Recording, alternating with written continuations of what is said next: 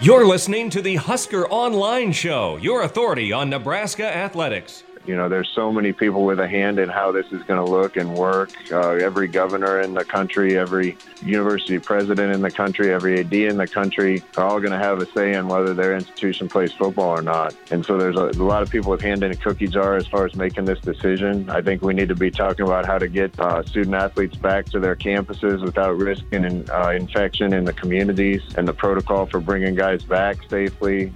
Probably also what's the protocol when we inevitably have a kid or two that do test positive for this. So there's a lot of things and a lot of questions that need to be answered to make sure that when we do this, we do it the right way. And I think we're asking the right questions, but there's probably some more answers that we need to come up with before we move forward. And welcome here to this edition of the Husker Online Show. Sean Callahan, Robert Washett, Nate Klaus as this is our opening headline segment. You just heard from Scott Frost, kind of talking about the fluid discussion that continues with college football as we really don't know what tomorrow brings, as there's ideas, there's thoughts from everybody. There's state politics involved with governors and chancellors and presidents and athletic directors making their comments. And that's going to be going on for a long time. So we're not going to get too deep into that because that discussion literally changes by the second, by the minute. I wanted to get, though, right to what was the breaking news on Wednesday morning. Noah Vedral announces via Twitter that he is grad transferring. He's a 2-year grad transfer to Rutgers. So he will have an opportunity to play Nebraska in Piscataway on October 24th when the Huskers make their second ever trip to Rutgers as Big Ten members. And I think some surprised by folks, some not, but a great opportunity for Noah Vedral to start for a Big Ten team for 2 years. And this is not Rutgers of Chris Ash. This is Rutgers of Greg Schiano, a guy that's won there, a guy that's been an NFL head coach. So I think the thought there is Rutgers will improve, and Noah Vedral is going to get a chance to be Sean Gleason and Greg Schiano's first quarterback. Well, and I think that had a lot to do with it is the fact that, for one, he's got Big Ten starting experience, and a guy like that hits the transfer market. Teams around the league are going to at least do their due diligence. And for Rutgers, quarterback has been a dire position for them for a long time. And so, why not add him? So that, in a sense, makes sense. But then you mentioned Sean Gleason. They run a real similar system now to what Noah has been running under Scott Frost for the past 3 years. And so that, I think, played a lot into it making a lot of sense to where Noah was able to transition to another Power 5 school, have an opportunity to compete for the starting job from day one, and have a familiar system where it's not going to be a complete overhaul and trying to learn a new offense. Yeah, and I think it's a no lose situation for Rutgers when you look at it. You're talking about a grad transfer with 2 years left to play, who has starting experience under his belt, has played in a system like that, is familiar with the Big Ten. You could go on down the list, and not to mention he's a pretty good athlete. He's a smart kid. He's a leader. It's not like he's got any type of baggage. He's not your typical transfer where there's a reason why they left or they're running away from something. He is really the perfect grad transfer for someone like Schiano, and they're turning it around. They're trying to. He's bringing in a lot of transfers. He's recruiting well. He's starting to actually get some players to stay home in New Jersey. And there's some excitement around the program. So, you wish Noah the best of luck, and I think it's probably going to be a pretty good fit.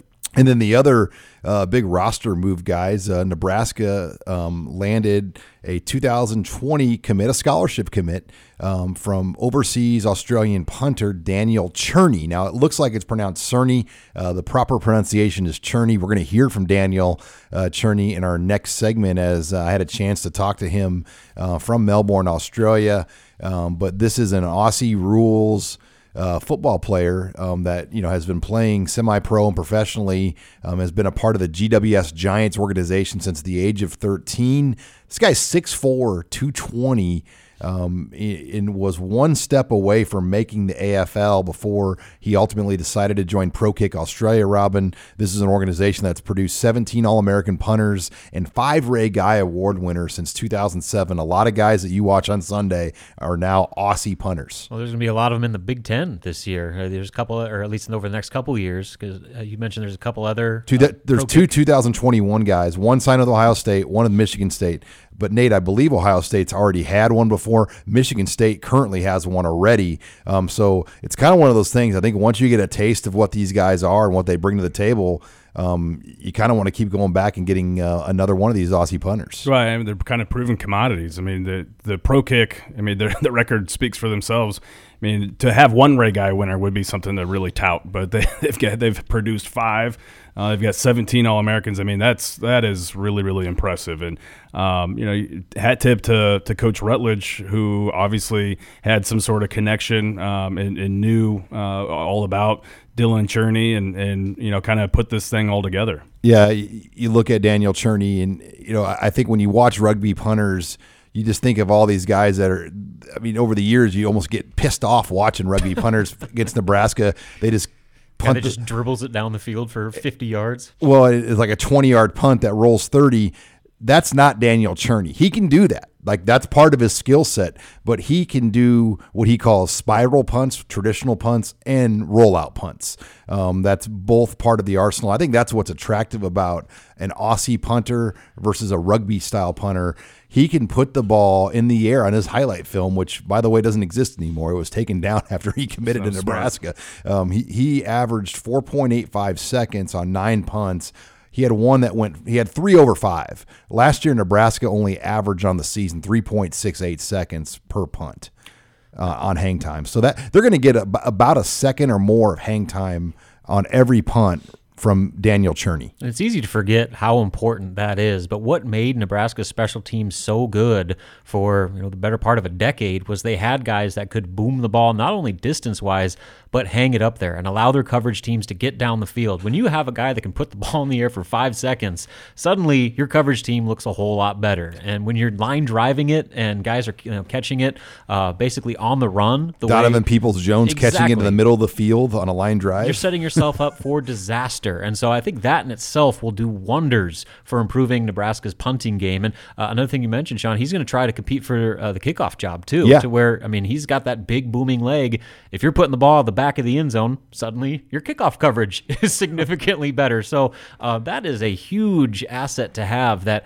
suddenly just that one player can do wonders across the board for making Nebraska's special teams closer to what it once was for so long. And if you've got a guy that can flip the field consistently and can kick the ball out of the end zone, he is worth every cent of that scholarship. And if he's doing it for 4 years, I mean, it's a no-brainer. Yeah, his highlight reel only had 9 punts and kicks on it, and that's all Nebraska watched, is my understanding. I mean, they obviously couldn't go out there, but Jonathan Rutledge, the new senior special teams analyst, has got a familiarity with him. Aaron Sipos, his Auburn punter for the last 2 years, is a Pro Kick Australia punter. He just signed a free agent deal with the Detroit Lions, so that connection already paid off. I think there was some question, what's Rutledge really going to bring to the table? Who is this guy? Well, he just basically solidified the kickoff specialist and the punter, and they've brought in multiple place kickers because that's been a disaster. Yeah. I mean, we all agree. I mean, it's cost Nebraska games. Seriously.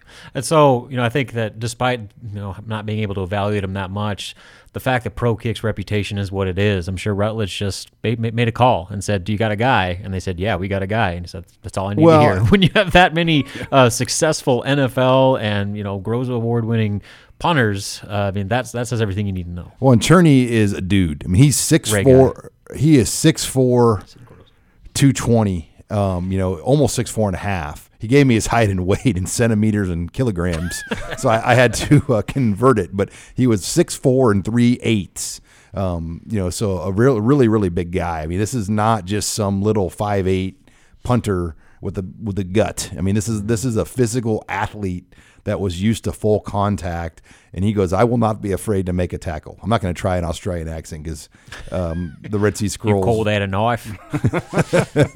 We just, by the way, off air, we had to educate Allie on Crocodile Dundee. Great movie that obviously our 22-year-old intern has not seen. No, she has not. So what this edition, obviously it's unfortunate for a guy like William Preistup. I mean, didn't he leave Michigan State because another Australian? Because they signed an Aussie. Yeah. I mean, come on. He's got to be throwing his hands up at this point. But this goes to what Frost was saying on the radio the other day, where competition at literally every position. And just because William Preistup seemed like the logical incumbent at punter, I mean, he came to Nebraska to be the eventual starter, You got to earn it. And if he can beat this kid out, then, yeah, he will have earned every bit of that role. Well, and I think that you can't argue with that either. With what the results were last year, it's not like they didn't give Nebraska a reason to go out looking for somebody like this. And so it's just kind of the way it goes. But what's interesting, you mentioned the highlight film, Sean, how he took it down. I'm sure Nebraska made him do that or wanted him to do that because it's gone so far.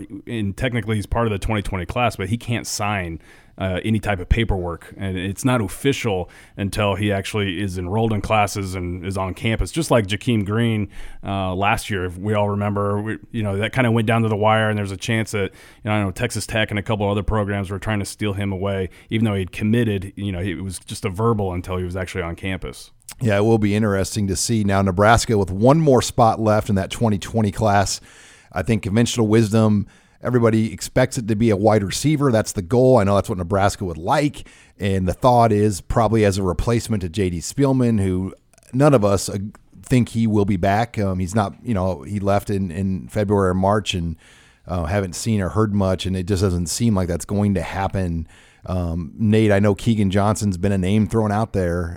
Is that even a possibility? Cade Johnson. Not Cade Johnson, excuse me, is he even a possibility at this point as a potential? He's got to graduate still. I think that's the challenge. Yeah. It is interesting because, he is definitely looking around, I think, or thinking about becoming a grad transfer, but he's got to graduate before he can seriously do that. And I think part of the original thinking was that maybe the one-time transfer rule would have gone into place already and he could have exercised that had he not graduated. But I do think there's definitely some legs to that rumor. I think it's something that it's worth paying attention to, keeping an eye on. And I know that a lot of people would be like, well, why the heck would that happen if his brother just committed to Iowa? Well, wouldn't he go to Iowa with Keegan? And I've been told that Iowa's not in the market for any type of senior, grad transfer wide receiver. They're returning a lot of upperclassmen. And so I know Nebraska's situation at wide receiver is a lot more attractive than